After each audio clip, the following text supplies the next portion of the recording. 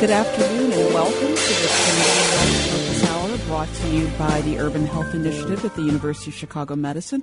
My name is Dr. Dorian Miller. I'm your doctor on call, and we are interested in hearing your questions and comments, and so this is a live show. We've got two great guests that are going to be with us today. And so please give us a call at 773-591-1690. That's WVON-AM, the Talk of Chicago. Now, our topic for today is returning to school, and we're going to talk a little bit about immunizations, but we're also going to talk about it within the face of what we've been dealing with in this country over the past 7 to 8 months, and that's COVID-19. We know that, at least for Chicago Public Schools, that we will continue remote learning, but we also know that within the Chicago area, there are going to be some districts that return to school or are going to do a combination of face-to-face learning as well as remote learning. We also know that school immunizations are very, very important, and even though outside today it is an absolutely gorgeous, sunny, beautiful Chicago day, and it feels like it's still summertime, come Tuesday, Chicago Public Schools will be going back to schools,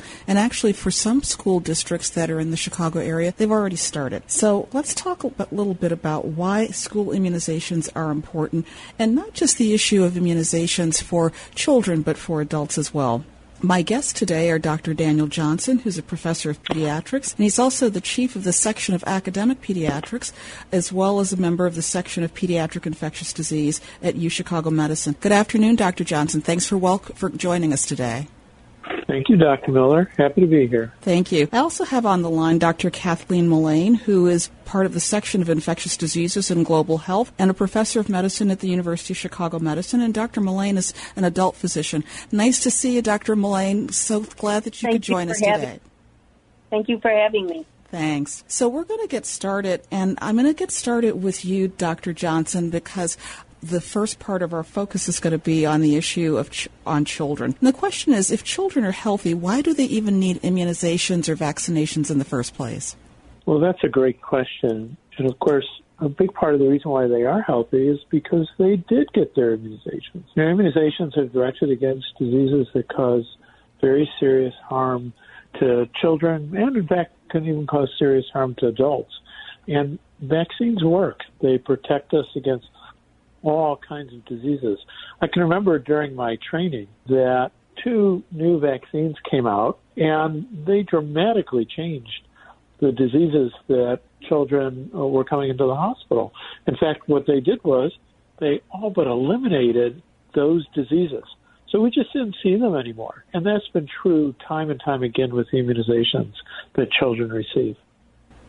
You know, you talk about the importance of diseases, and I think oftentimes our listeners may forget that at one point when we didn't have these immunizations available, that things like polio and other things were actually fairly common. Is that right? Absolutely. And remember, polio in the 1950s, it was causing waves of paralysis, all gone because of the polio vaccine. Tetanus, it used to be you got a cut, you had to worry for your life because that could introduce tetanus into your wound. All but a gone concern because tetanus is such an effective vaccine. And I could just go on, but there's so many situations where children's lives have been saved, children have stayed healthy, and it's because of vaccination. This leads me to my next question, and that is, given that so many of the schools are going to be closed and children are going to be involved in remote learning, why do children still need immunizations if they're not going to really be coming into contact with other children?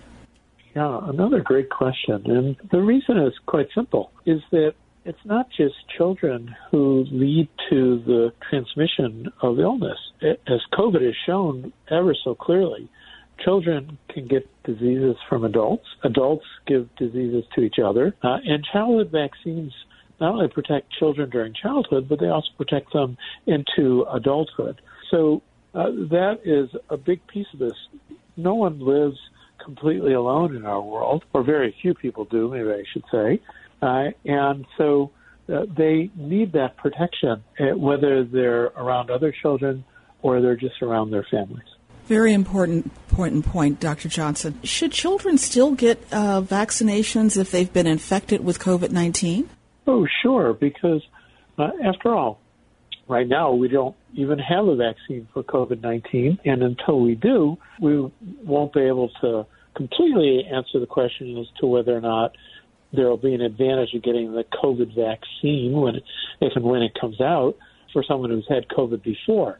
But the little that we know right now about the duration of protection against COVID-19, we would suggest that when the vaccine comes out that everybody get it, because it will reinforce the protection that someone has. But I'll tell you, it's especially important right now to get immunizations because you don't want to get a disease that might be confused with COVID-19. And immunizations can prevent that from happening for some illnesses. For example, the flu vaccine. It is vital that all of us get flu vaccine this year. It's always been important, but even more so now with COVID-19, because COVID-19 looks a lot like flu, and flu looks a lot like COVID-19. And so by getting the vaccine, you will lower your anxiety, lower your concern, because your likelihood then of getting the flu goes down. Your likelihood of getting serious flu goes down dramatically. So it's really important to get that flu vaccine. Very important points that I hope that our listeners are paying attention to, because even though I take care of adults and we've had flu vaccine available in my practice for about a week or so, I still have people that are very concerned about getting immunizations. And so one of the things that I tell my patients, ask me, and they say, what's the harm of maybe, spacing out vaccinations or separating them, or maybe I'll get one now or one later. And I'm talking about not just flu vaccine, but also for some of my patients, they should be vaccinated against pneumococcal pneumonia. They should be vaccinated for shingles and other illnesses. And so, Dr. Mullane, I'm going to bring you in here for just a moment to ask that question, is that what's the harm in terms of spacing out or even delaying vaccinations? So from the studies that we do looking at vaccinations and efficacy of the vaccinations, we do look at those issues. How long should it be to give us the best response? And so ahead of time, when your doctor reminds you or tells you that you are up for a vaccine, it's because we know that's the time that it's the best to get it and you're going to have the best response. And it is concerning with COVID. We know that our patients are not coming to see us in clinic. We're doing Zoom visits, et cetera. And so we're very worried that many of our vaccines are going to be withheld for prolonged periods of time. And it's our job as docs to make sure that we are watching out for our patients to make sure they're up to date on vaccines.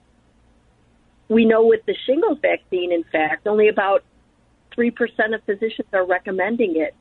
It is a vaccine that people have to pay for out of pocket, and so it's hard to recommend it overall, but some of the insurance companies are now paying for it. And so we hope that people will ask their doctors and start a conversation about what vaccines they need. Really important. I know that particularly with the shingles vaccine for some of my patients, cost has been a factor, and I always tell them, if you have health insurance, we can call your company to see how much of it's going to be covered by your health insurance so that we can figure out not only because it's so important to get it, but also when you can get it, if there are deductibles or other financial cost about it. I'm going to pose another question to the two of you, which I think is also a big barrier in terms of people getting immunizations, and also how this is going to come into place when we have immunization available for COVID-19. And that has to do with trust in the healthcare system. Sometimes my patients will say that they don't believe in vaccinating, or they don't trust the information that's coming out of the healthcare system. And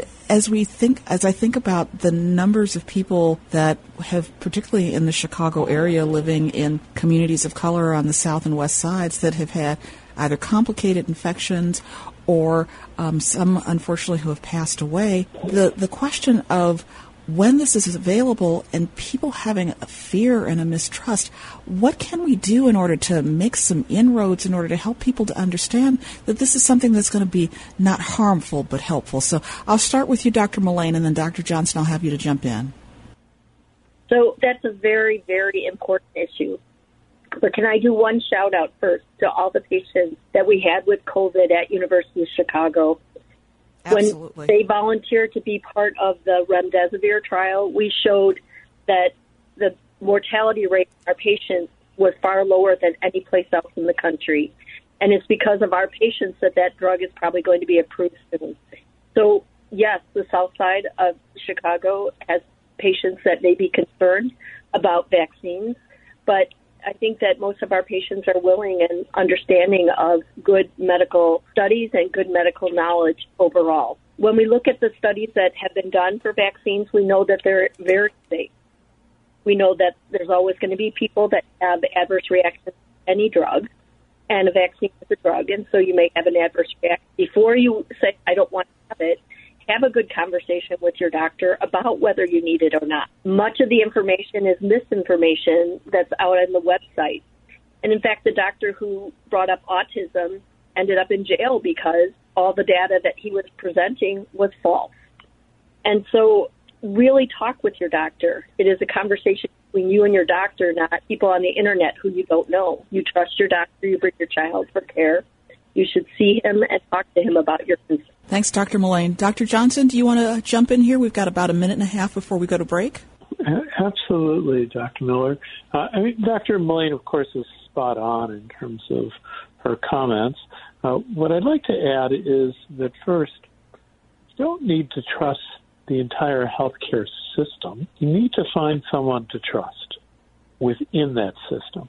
And you can. You need to find someone you can trust with the needed expertise, and that's available too. So make sure you ask the questions that you need to ask, so that way you know that the person you're talking to has knowledge, that they can answer your questions, so that way you get the information that you need as a patient to make some decisions. Unfortunately, the internet is like anything else. Can't always trust everything that's written there. So sometimes you need the help of a trusty guide to take you through that.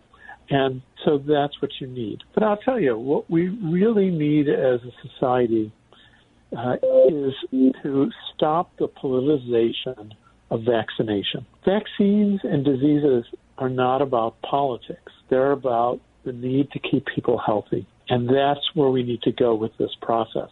So we need to make sure that our coverage of vaccination is accurate information, just the facts, ma'am, so that way we can make sure that people get what they need to make an informed decision. Thanks, Dr. Johnson. And we're going to pick up on that point, and also we've got a couple of callers who are on the line that we're also going to pick up after the break. You're listening to the Community Health Focus Hour, brought to you by the Urban Health Initiative of the University of Chicago Medicine. If you're interested in talking with our guest today, please give us a call at 773-591-1690. That's WVON AM, the Talk of Chicago.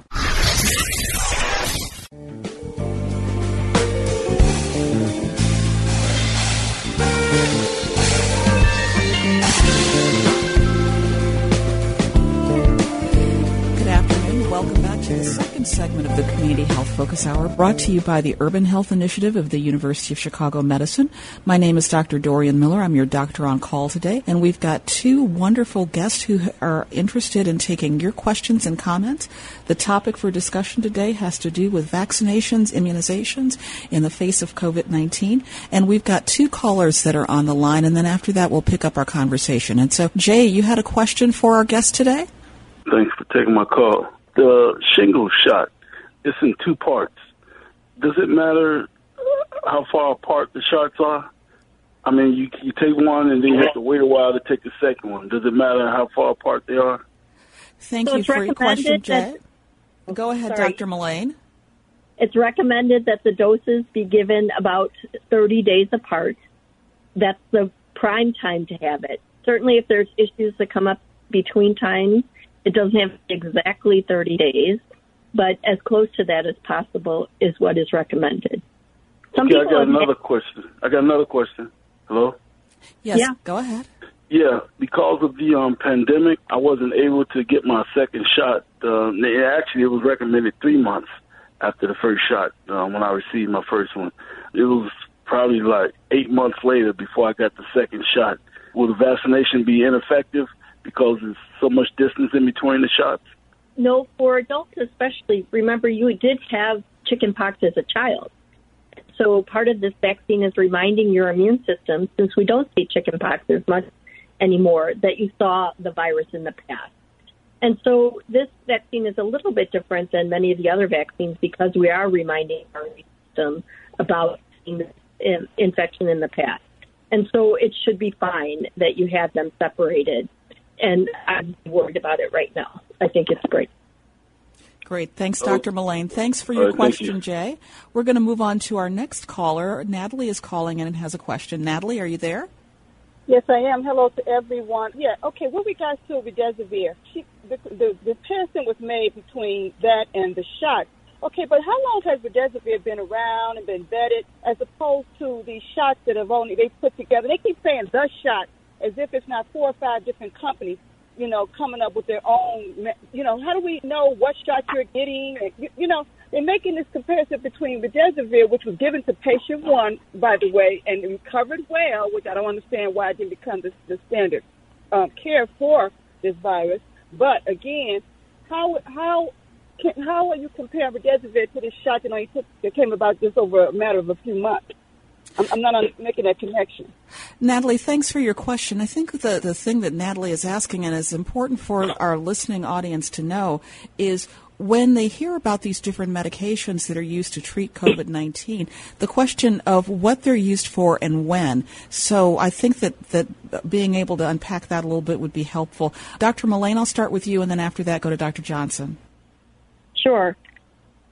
Remdesivir is actually a very old drug. It was developed more than 20 years ago by a physician who has spent quite a bit of time at the University of Chicago and is head of infectious diseases down in Alabama. But the drug had much use in many different trials before it was used for COVID. And treating an infection that you have is much different than preventing it. So when we look at medications for treatment, the horse is already out of the barn, the patient has the infection, and our hope is that we can mitigate the illness by treating it with an antiviral or an antibiotic. When we look at vaccines, we're looking at prevention.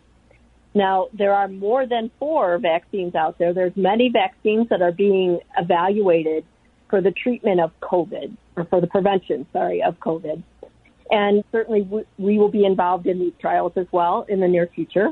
And so we hope that people on the South Side will represent the African-American community as we were representative with the remdesivir trial going forward. The goal for that is to not have to use medications in the future. The goal of that is not to have people get to the point where they end up being in the hospital ill with the infection. Now, many of the technologies that we use for vaccines now are different than the ones that were used in the past. Many times we just look at using a piece of protein from the virus or a virus that has been inactivated, so it's not infectious anymore, but your body reacts to it. We're certainly not infecting people with COVID to get them immune to the infection. And it is important that these studies go forward, just as it did, showing that remdesivir was effective for this infection, so that we know that it's safe for everyone and that the durability of the vaccine is still in question. And so the trials are going to be very necessary to follow people long term to see, does this immunity last for a long time, or is it going to be like a flu shot where we have to dose people every year with a new vaccine? Very important information. I want to pick up on something that Dr. Johnson was talking about right before we went to the break, and that is the issue of how do we look at the science or the evidence base around the use of either the vaccines or the use of remdesivir, and the role of how people can participate in research that can help us to know more about how these things are going to be in place. Dr. Johnson, are you able to give us a little bit of information about why this is so important, particularly for the people that you care for on the south side of Chicago? I just want to make sure I understand the question, Dr. Miller. So is the question, why is it so important for patients on the South Side to participate in these clinical trials? That's correct. Great. Well, everybody is different. And when we look at medications, what we want to do, be those medications like remdesivir or a vaccine trial, it's very important to make sure that we understand how it's going to work in different kinds of people. And so we want to make sure that trials looking at medications include people from different backgrounds, and the only way to do that then is to have them participate, to come in and take that leap of faith to be willing to become part of a clinical trial.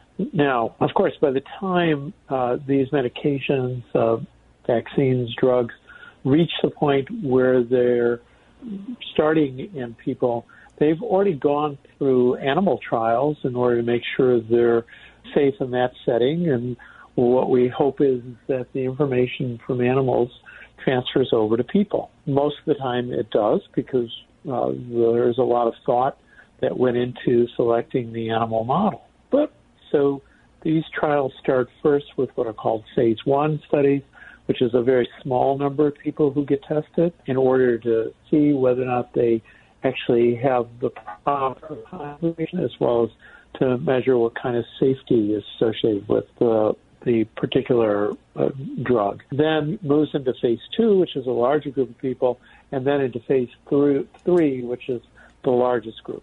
And at each level, what you want to try and do is have a group of individuals participating who are representative. And so, of course, when we look at these trials, we want to make sure that we have people of different race and ethnicity in them, so that way we can be sure that as these drugs get developed, they will be effective in all of those populations. Thanks for that information, Dr. Johnson. And one of the things that I think many people have been hearing about on television and on the radio is this question of what is a phase 3 trial. And so being able to break down exactly what happens at what phase, I think, is very important. I'm going to shift gears for a moment and to talk about concerns that you, Dr. Johnson, you may be hearing from parents regarding COVID-19's impact on children who are going back to school. Questions that are coming up from the parents of your patients that you see?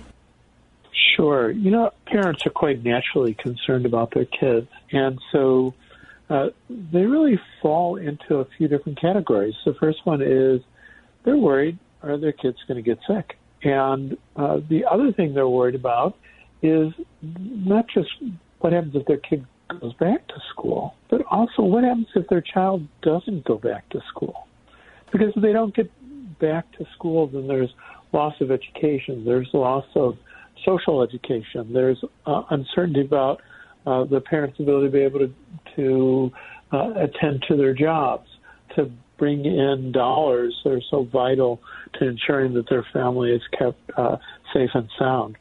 So, you know, the good news on whether kids are going to get sick is that children certainly get much less severe disease by and large than adults do. Only a very small number of them get sicker than let's say, the common cold. But the other thing that parents are worried about is, will their child bring it home and infect others in the household? And luckily, there are ways to protect kids from getting COVID, and there are ways to reduce the chance then of children bringing it into the household. And I'm sure that we'll spend some time talking about that, even more so, but it's all the precautions that you've been hearing about. Teach your child how to wear a mask. Teach your child what it means to do physical distancing, or what some people call social distancing, from other individuals. Teach them the importance of hand washing, because all of those things are very effective at reducing the risk of a child giving someone else COVID or getting it themselves.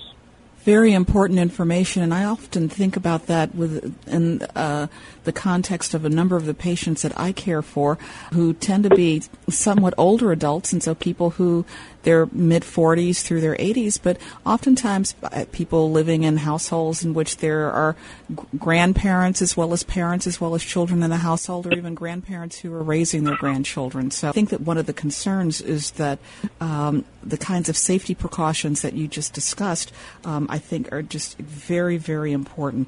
I want to underscore something else that that I think you said a moment ago, but I'm not sure that our listeners quite heard, and that is, are children really less likely to contract COVID, or are they less likely to show symptoms or negative effects from COVID? Yeah, we have to make sure that we talk about children not as a block 0 to 18, but rather think about children between 0 and about 10 years old, and then talk about children 10 to 18-year-olds. So for kids who are below the age of 10, by and large, they are much less likely to spread COVID, at least that's what our data has shown to date, than children above the age of 10. We don't know all the reasons why, but we're beginning to think that part of it is their height. They're just closer to the ground, so they're less likely to spread droplets to the same level that adults do or older children do. The second is their ability to be able to generate droplets. Young children just don't do it very well because they don't have the muscle strength, nor do they have as good breathing coordination to be able to expel things from their lungs or their mouths. After all, think about the ability of a child to cough something up, and you know what I'm talking about. So as a result, children below the age of 10 just don't seem to spread COVID effectively to other adults. And so that provides some degree of protection. They also don't get as sick. And even there, we're trying to understand why that is. Children who are under the age of even 18 just don't seem to get anywhere near as sick with COVID-19 as do individuals over the age of 18. And, there are a few different theories that have been put out about that, but the bottom line is that they don't seem to stay as ill. Now, for children above the age of 10 in terms of spreading it, well, they spread it pretty similar to adults. Again, they have more of a body habitus that's consistent with being adult. Their muscle strength is better. Their coordination is better. So for children over the age of 10, you really need to think of them in terms of spread similar to adults. Thanks, Dr. Johnson. Dr. Mullane, we've got about 30 seconds before we need to go to the break, but I was wondering if you could perhaps make any comments about what we're starting to see in terms of the young adult population and spread in a number of the college campuses that are really struggling with this right now, and why we're seeing more of COVID-19 amongst particularly the 18 to 29-year-old category. Well, it was incredible yesterday when I was on a call and heard that there were 1,500 students at one Illinois university and 1,000 at another who had tested positive already for COVID. And the reason is, of course, teenagers think that they're invincible. Wearing of masks is so important, and the crowding or going in groups, they've missed their friends, they haven't seen them all summer, they've been locked down for so long that they really want to be out and be back to normal. And unfortunately, we're not quite back to normal yet. So social distancing and masking is still incredibly important, and we have to make sure that everybody of all ages practices those new habits. Thanks, Dr. Mullane. We're coming up on a break right now. You're listening to the Community Health Focus Hour, brought to you by the Urban Health Initiative at the University of Chicago Medicine. We've still got another segment to go, and we've already gotten a couple of really great questions, and so we really want you to give us a call at 773-591-1690. That's WVON AM, the Talk of Chicago.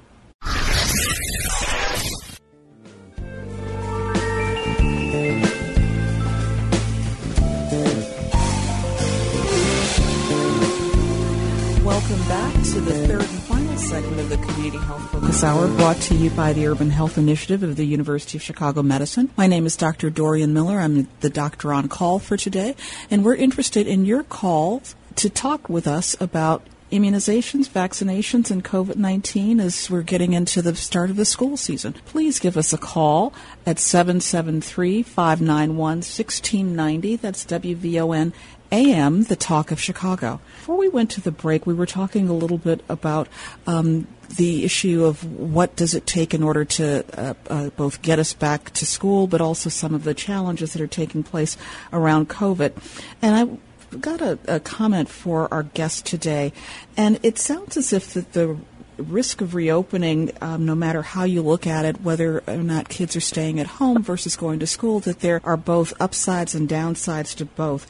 If either of you could snap your fingers and really implement an ideal plan without any of the typical political loopholes that we're going through right now, what would it look like? And so, Dr. Mullane, I'll start with you, and then after that I'll go to Dr. Johnson. In an ideal world, what would we be dealing with given the way that we're facing this pandemic? May I bounce this to Dr. Johnson, since he is on some of the important committees for this? And I think what he says is far more important than what I could say. Thanks, Dr. Mullane. Dr. Johnson. Well, thank you. And, Dr. Mullane mentioned that there are these universities where they found 1,600, 1,000 individuals with COVID-19. But the remarkable thing is, so far, the contact tracing that's been done, and I think we're going to see contact tracing bear this out once it's finished, they're not actually getting it in the classroom. They're not getting it in the school. They're getting it because of the things that Dr. Mullane mentioned. They're not wearing masks. They're not social distancing. They're going to parties where they're coming into close proximity in poorly ventilated places, like a basement or some such thing, where they're just able to effectively spread COVID from a small number of people to a much larger number. So when you think about the question you asked, if I had the opportunity, it would be first, schools should be open. Kids need to be in school. They need to learn. They need the social interaction associated with school. They need the great work that teachers do. Teachers are such amazing professionals, and giving them the opportunity to work with kids is vitally important. It's not rocket science what we need to do in order to make the schools open. Everyone has to wear a mask and or a face shield. There should be social or the physical distancing that's 6 feet apart. If you're wearing a mask, particularly for the children below the age of 10, you could probably be closer to 3 to 6 feet apart. But for the older child, the child above the age of 10, going even into college, you want to try and have them at 6 feet apart. You want good ventilation. Open the windows, open the doors, so that way there's good air movement. And if the ventilation system allows it, incorporate as much fresh air into the ventilation system as possible. For the teachers up front, ideally like a plexiglass barrier between them and their students. But if you can't have that, have them have that little bit of extra distance, 10 feet instead of 6 feet. They can wear a face shield. They don't have to wear a mask unless they're getting closer to their students. And then, of course, hand washing, very important there. And hand washing can be just part of the classroom plan. Every child should have alcohol-based hand sanitizers at their desk, ideally, but you can also have them in dispensers on the wall. And every half hour to hour, the kids are expected to wash their hands. And finally, I would say one of the most important things is to have some method for screening. And the screening can be done by parents. They could fill in an app. They could fill out a form. That form is brought to school and handed in. So that way the school knows that the parent has asked the child the question. You know, we talk a lot about asymptomatic or spread of COVID before people have symptoms, and certainly that goes on. But the one thing we know is that it's droplets that's a major vehicle for spreading this. And if you're not coughing or sneezing, then you're generating a lot fewer droplets than if you are.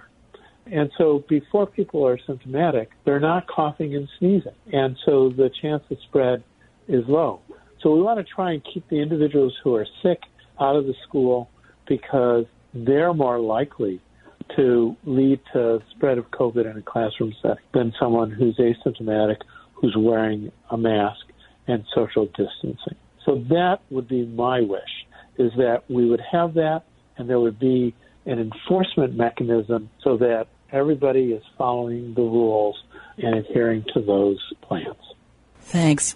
Dr. Mullane, for adults, thinking about the adults that you care for, people that you see in our communities, any advice for them? Well, certainly mask wearing is important, especially in patients or people who need to be in close proximity for their workplace. If they're also taking public transportation, to try and separate yourself as much as possible. Our grocery stores and other stores have looked at putting signs on the floor, have looked at putting directions for people going up and down aisles.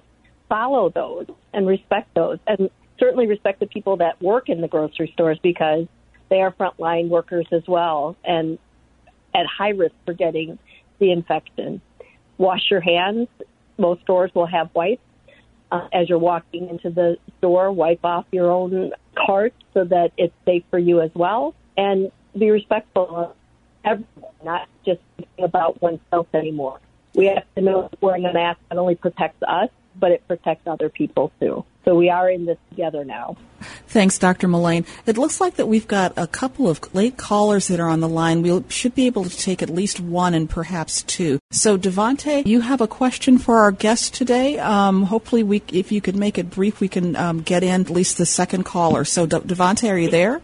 I'm talking. I just wanted to say for the doctor that said, it's a better idea for children to go to school. They can raise windows and that type of thing, and a great social experience. I understand for students, for young people, they need that. But what do you do in the wintertime, in December and January? You can't raise the windows then because it's really cold outside.